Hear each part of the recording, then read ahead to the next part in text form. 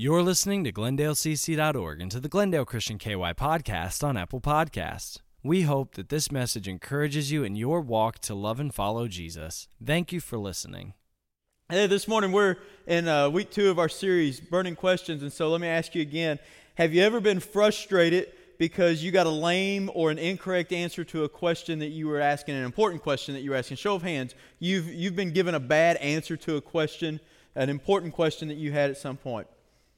That's why we started this series, because it's frustrating when you get a bad answer or a lame answer, an incomplete or an incorrect.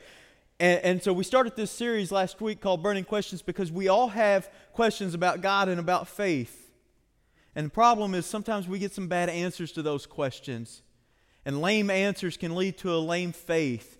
And those answers, those bad answers that you've got, they're getting in the way of your faith. They're getting in the way of you growing deeper and going farther in your faith. And so we think that there are some more compelling answers to the questions that we have about God and about faith. Last week we started by asking the question, who is God? And there's a lot of misinformation, a lot of bad information, a lot of lame information out there about who God is. And that's why Jesus stepped into the conversation to say, He is your Heavenly Father. If you want to know who God is, He is your Heavenly Father. And we framed the answer to that question by another question by asking, what do you think about when you think about God? The image that you have when you think about God, what is it? Because that image, that thought that you have will determine how you think about God. And so we want you to think of God as your Heavenly Father. This morning we're going to tackle another question, and I'm fairly certain that every person has wrestled with this question at some point in their lives. And I say that because it's a question that I have wrestled with at multiple points in my life. In fact, I want to tell you a story this morning about one of the first times that I really remember starting to wrestle with this question. I was in elementary school, probably around the 4th grade, and my parents were going to let me have some friends come over for the weekend. We're going to have a kind of one of those long weekend sleepover type things, and I was really excited about it because my parents, while they were always very laid back about letting me have friends over, and I spent a lot of different nights at other people's houses, unless it was my birthday or some special sort of occasion, I usually didn't have more than one friend come over. It was like, okay, well, this one can come over, but if you're going to have more than one, like, we're just going to have to wait for another time. And so we were really excited. I had invited 3 of my best friends to come over for the weekend, and we were all excited about it. At school, we started planning on like Monday what we were going to do all weekend. And, we're talking about, how late we're going to stay up, all the Mountain Dew that we're going to drink, all the junk food that we're going to eat, all the video games that we were going to play. And that was at a time when, you couldn't just download a video game off the internet. You had to actually have the game. And the great thing about it was, having friends over, whatever game that you didn't have, well, maybe your friend did, and so they would bring those over. And we were just going to spend all weekend just playing video games and all kinds of stuff like that. And somewhere about the middle of the week, my mom told me that I should remind my friends that, hey, they're going to be here for Sunday, so they need to bring some clothes for church. And I thought, okay, yeah, that's probably a good idea. So I went to school the next day and told them, said, hey, don't forget to bring clothes for church because we go to church every Sunday, so that's just what we do, so you need to bring some clothes. So I told my friends that, and then the next day, one of my friends came back to me at school, and he said, hey, I'm not coming over this weekend. I'm not going to. If going to church is a requirement to come over, then I'm not coming. His family didn't go to church. That just wasn't what they did, and I guess that was okay at the time, but he said, if I have to go to church, I'm not coming. And so I said, okay, well, I guess he's not coming over then. And then he went and told my other 2 friends that were supposed to come over, and he told them that he wasn't coming and why he wasn't coming, and they all of a sudden decided that they weren't going to come over. And so it was one of those times where maybe the first time, but not the last time, that following Jesus, that being a Christian, cost me something. And I'll be honest with you, the first friend, since really about the 4th grade, we haven't really had much interaction with each other. We had, of course, we had school. We were in school with each other all through elementary school, but then once we got to high school, we didn't have to see each other every day. We had different people in our classes. We didn't really talk.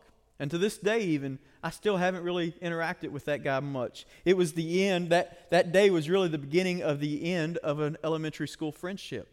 And so it cost me something. Being a Christian cost me a friendship. And it was the first time. not the last time, but the first time that following Jesus cost me something. And here's what I know for sure. I know that there are going to be times when following Jesus is unpopular. That's just kind of a fact of life, right? There are going to be times when following Jesus is unpopular. Guys, you might relate to this when you're in high school and you're in the locker room and you're talking about all the girls that are in your school and you're like, yeah, she's so pretty. I can't wait to hold her hand and guard her heart, right? Like nobody's coming in for the high five on that one, are they? There are going to be times when following Jesus is unpopular. There are going to be times when following Jesus is difficult. When God asks you to do something and it's just hard and you think, I don't know if I can do that, God. You know, like when His command to be generous meets your bank account. Or when His command to love one another meets your mother-in-law. Or your ex-mother-in-law. Or your ex-spouse. There are going to be times when following Jesus is difficult. There are going to be times when following Jesus is risky. You had a plan or a vision for your future and you knew how your life was going to go, and then all of a sudden God enters the picture and it's like, okay, I don't know, God, if I can do this. You're asking me to do something and I'm just not sure about it. It seems like that's a big risk for me to take to follow you. There are going to be times when following Jesus is risky. There are going to be times when following Jesus is inconvenient. You know, God's morals, God's values dictate that you take the long way around, but you work in an industry that rewards shortcuts. And so following God is just inconvenient. It's just getting in the way. No matter who you are, you have had moments where following Jesus or the prospect of following Jesus has cost you something. And in those moments, when reality sets in, when rationality sets in, I bet you've asked this question right here. Is it worth it? Is it worth it? Is it worth it to follow Jesus? And I'm not talking about believing in Jesus. People believe in Jesus without following Jesus all the time. I'm talking about following Jesus, being all in. I am going to follow Jesus. Is it worth it? Or does He require too much of us? The hard truth this morning is that for some of you, you don't have a very compelling answer to this question. Is it worth it? Maybe the church that you grew up in didn't give you a very good answer. Maybe the person that led you to Jesus didn't give you a very good answer to this question. Maybe as you've gotten older, you've just forgotten what your answer is to this question. But if you don't have a compelling answer to this burning question about God and about faith, is it worth it, then chances are you won't follow Him.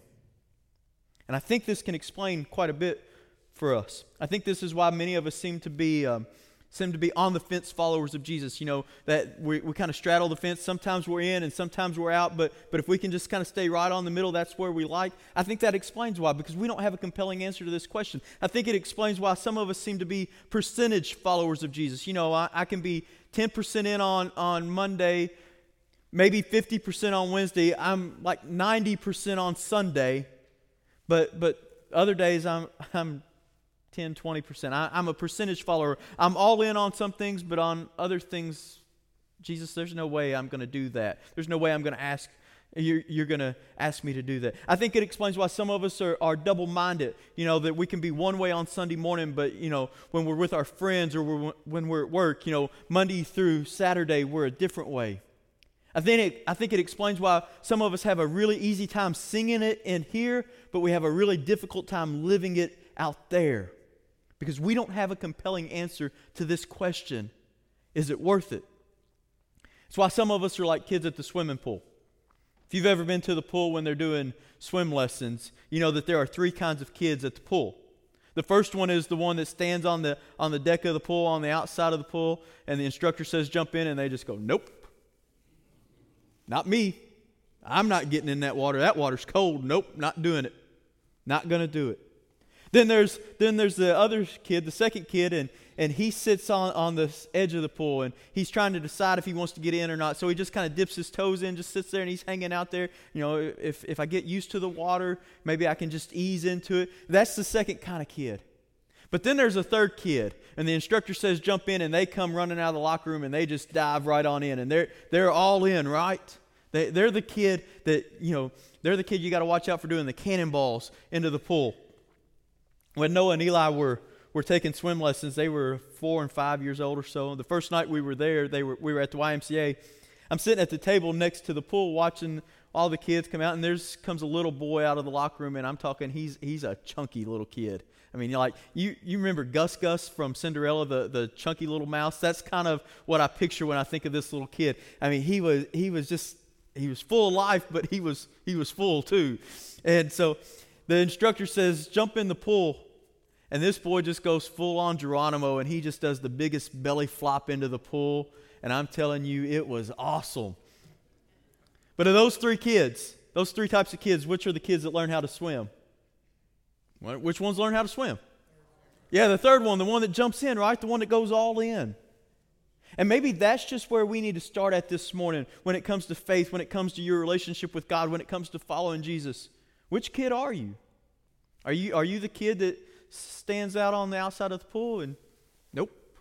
You know, maybe following Jesus has never been your thing. You come to church on Sunday mornings because it's the socially acceptable thing to do. That's just what people in our community do on a Sunday morning, so you show up. And if that's you, I'm just going to say I'm really glad that you're here today. For whatever reason compels you to come on a Sunday morning, that you're here. And hopefully by the end of today, you'll move into a different category. Some of you might be there. I bet way more of you, though, are the kid who's just sitting on the edge of the pool. And you just got your feet dangling in. You're some in, but you're some out. And I want to tell you, I've sat right there for so many years in my faith.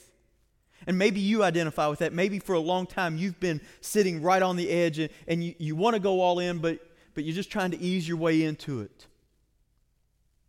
I just want you to know that today is all about the invitation to go all in your faith and in your relationship with Jesus, in following God. But it all comes back to this question right here. Is it worth it?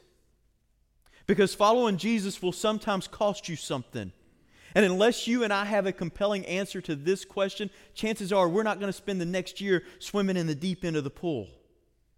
We're going to hang out on the side. And we might put our feet in. And then when things happen, when it costs us something, we step out on the deck and we go, nope, not me. Is it worth it? So in the next few minutes that we've got left, I want to spend that time with a verse from the Bible where Jesus says something, and it's what called me to go all in. And it's what gave me a compelling answer to this question. And hopefully it compels you to go all in and gives you a better answer to this question of, is it worth it? It's over in Matthew chapter 16. So if you've got a Bible, flip over there, Matthew 16. And before I read this verse, I want to give you a little background, a little context to what's taking place here to help us understand what it is that Jesus is about to say. And in Matthew 16, Matthew records a conversation that Jesus has between his disciples. The conversation is one that you're probably familiar with if you've been in church very long. It's the conversation where Jesus says, hey, what do the people say about me? What's the word on the street about me? Who do people say that I am? And the disciples, they respond with, well, some say you're Elijah. Some say you're another prophet. Some say you're John the Baptist. We believe he's come back from the dead, and that's who you are. And then Jesus says, okay, well, enough of what those people say I am. Who do you say that I am? And Peter, kind of the spokesman for the group, responds, you are the Christ, the Son of the living God. And we call that Peter's great confession. In fact, it's the confession that we ask people to make when they decide to follow Jesus. We ask them, do you believe that Jesus is the Christ, the Son of the living God? And Matthew notes that after that conversation takes place, that Jesus begins to speak a little differently. In fact, here's what it says, verse 21. It says, from this moment and this conversation takes place, from that time on, Jesus began to explain to his disciples that he must go to Jerusalem, and he must suffer many things at the hands of the elders, the chief priests, and the teachers of the law, and then he must be killed and on the third day be raised to life. So from that time on, from that conversation, Jesus begins talking a little differently, and he's telling the disciples about God's plan for him, about the plan that God has had from the very beginning of time that he's unfolding for Jesus. And he says, this is what's going to happen. I've got to go to Jerusalem, and I'm going to suffer at the hands of the elders and the chief priests, and they're going to put me to death.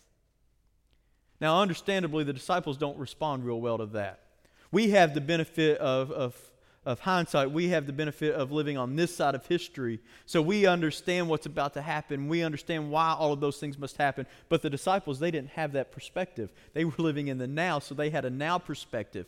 And they didn't respond real well to this. In fact, I think it would be kind of like in today's world, if you worked for a business and the business owner came in and said, hey, we're going to go to Washington, D.C., and all of our stock prices, they're going to plummet, and our board of directors is going to be evaporated, and I'm going to get arrested, and I'm going to get thrown in jail, and I'm going to be abused, and all of you guys, you're going to lose your job.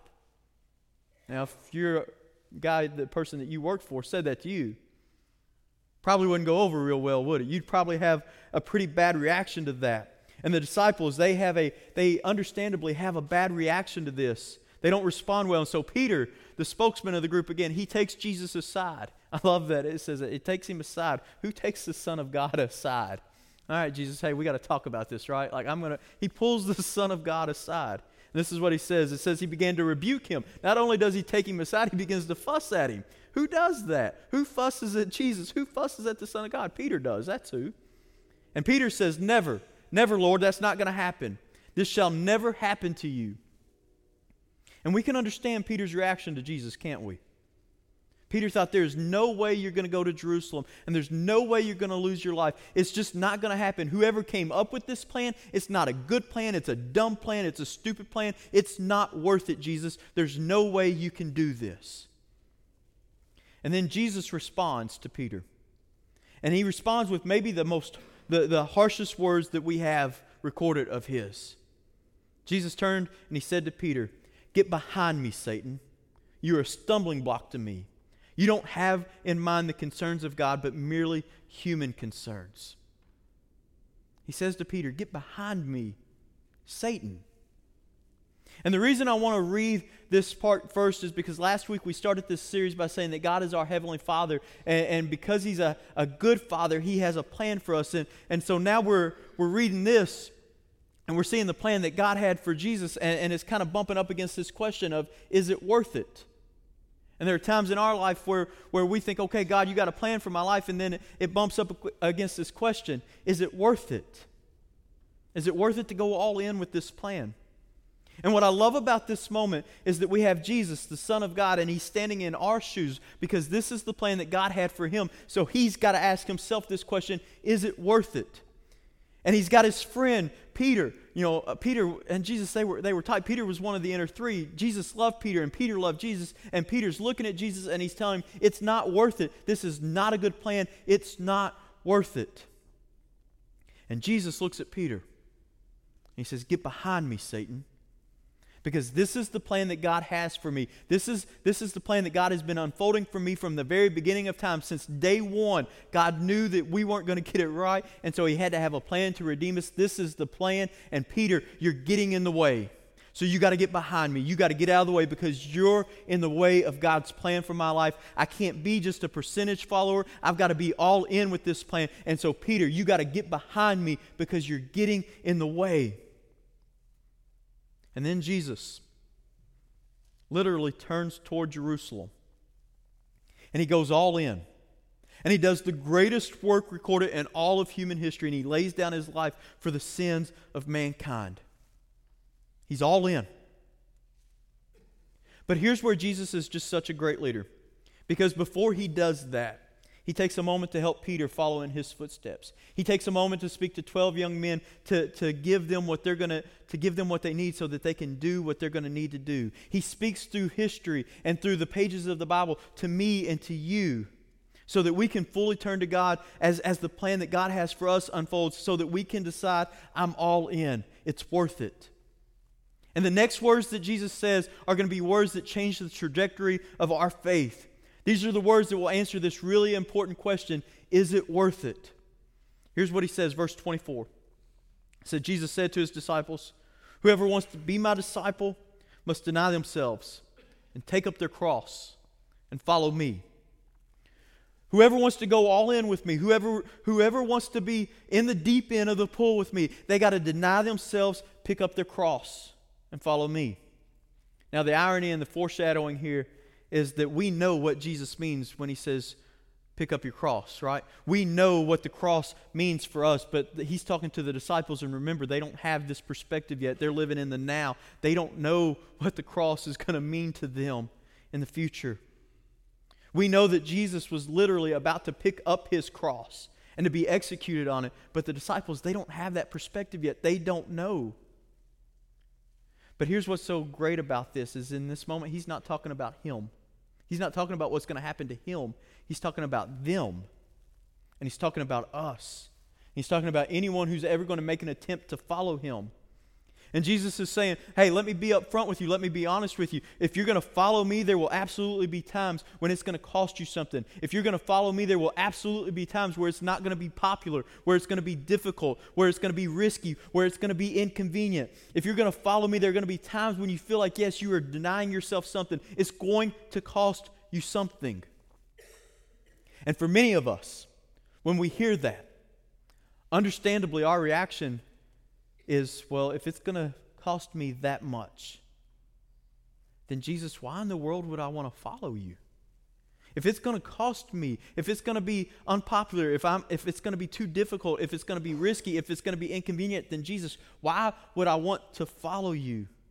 Why wouldn't I just want to be a percentage follower? Why wouldn't I just want to be kind of on the fence and sometimes in and sometimes out? Why wouldn't I want to follow you when it's easy, when it's not inconvenient, when it's not risky? Why wouldn't I want to follow you in those times? And Jesus says, I'll tell you why. In verse 25, this is the verse I want us to really pay attention to. He says, for whoever wants to save their life will lose it. But whoever loses their life for me will find it. And I get what Jesus is saying here is a little bit cryptic. It's a little bit poetic. It's difficult to understand. So let me just read it again. Jesus says, for whoever wants to save their life will lose it.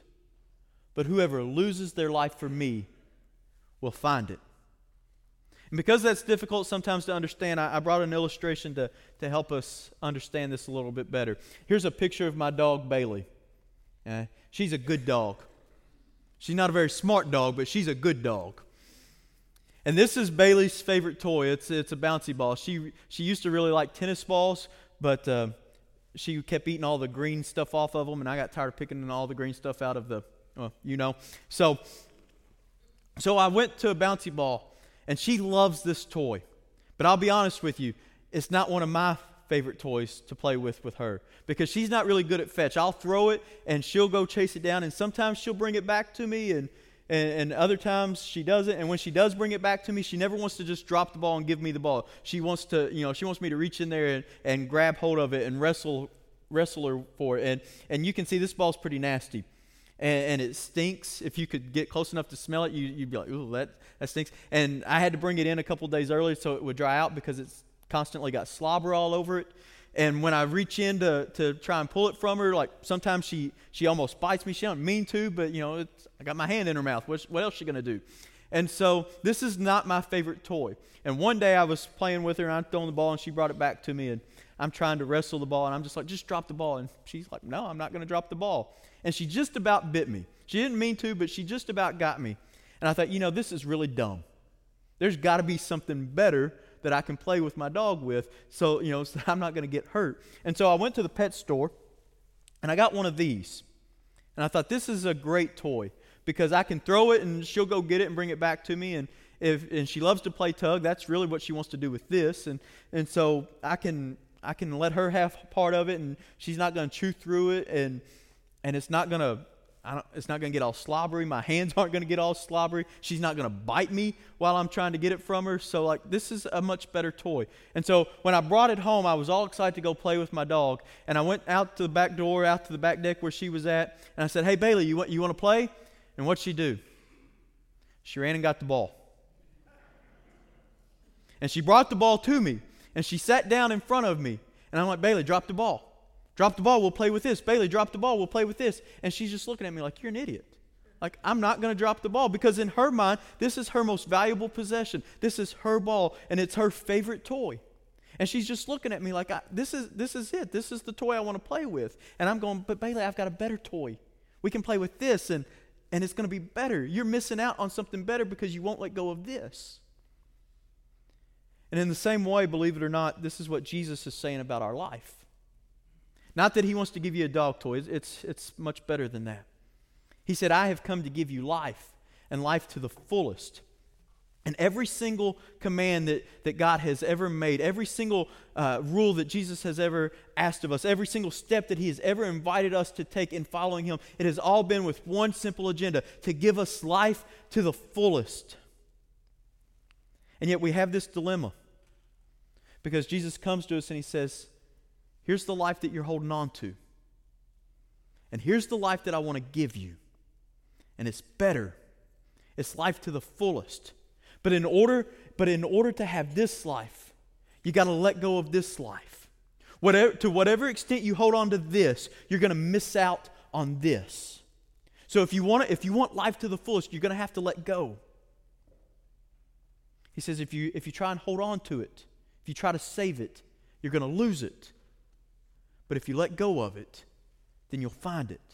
And that's a really big deal, because the life that you're holding on to, this life that you and I have, that we already have, it works. You know, it's really cool. It gets the job done. We can play with this all day long, right? It will be fine. But it's not life to the fullest. This life to the fullest that Jesus promises us, it's the most joy-filled and passion-filled and redemption-filled life that we could ever dream of. But don't let me undersell it to you this morning, because it's not just a full life. It's a forever life. Jesus died on the cross and he rose from the grave, not to give us a couple of decades of good living, of okay living, but he died and rose back from life so that we could have a forever life, so that we could have a life that extends far beyond the grave. And when you hold on to this, the extent that you hold on to this, you miss out on this. So let me just ask you, how much of your life do you want to spend playing with a bouncy ball? How much of your life are you just going to settle for? How much of your faith are you just going to settle and hang on to this when you could have something much better? Because my fear is this. My fear is that we will grab so tightly to this with our hands, that we will hold on so tightly to the life that we already have, that we won't have any hands available to grab on to the life that Jesus wants to give us. My fear is that we will be a percentage that will settle for a percentage of this when we could have all of this. And that's what Jesus is saying. He says, if you save it, you're going to lose it. But if you lose it, if you let go of it, then your hands will be free and open to grab hold of the life that he wants to give you. And the moment that you lose your life to Jesus, the moment that you find your life is the moment that you lose your life to Jesus. The moment that you find your life is the moment that you lose it to Jesus, the one who came to give you life to the fullest.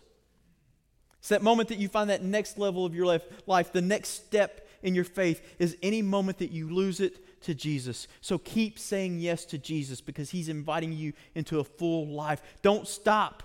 Don't stop running to the full life. The full life is not something that once we get, we stop. It's something that we keep running toward all the time.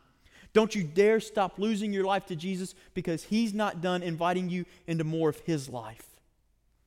Don't stop losing your life to Jesus, because he's not done inviting you into more of his life. And that's why it's worth it.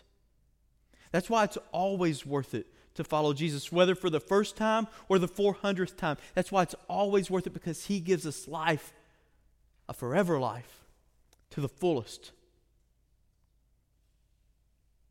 And so the question is it worth it? You bet it is. It's worth it all the time.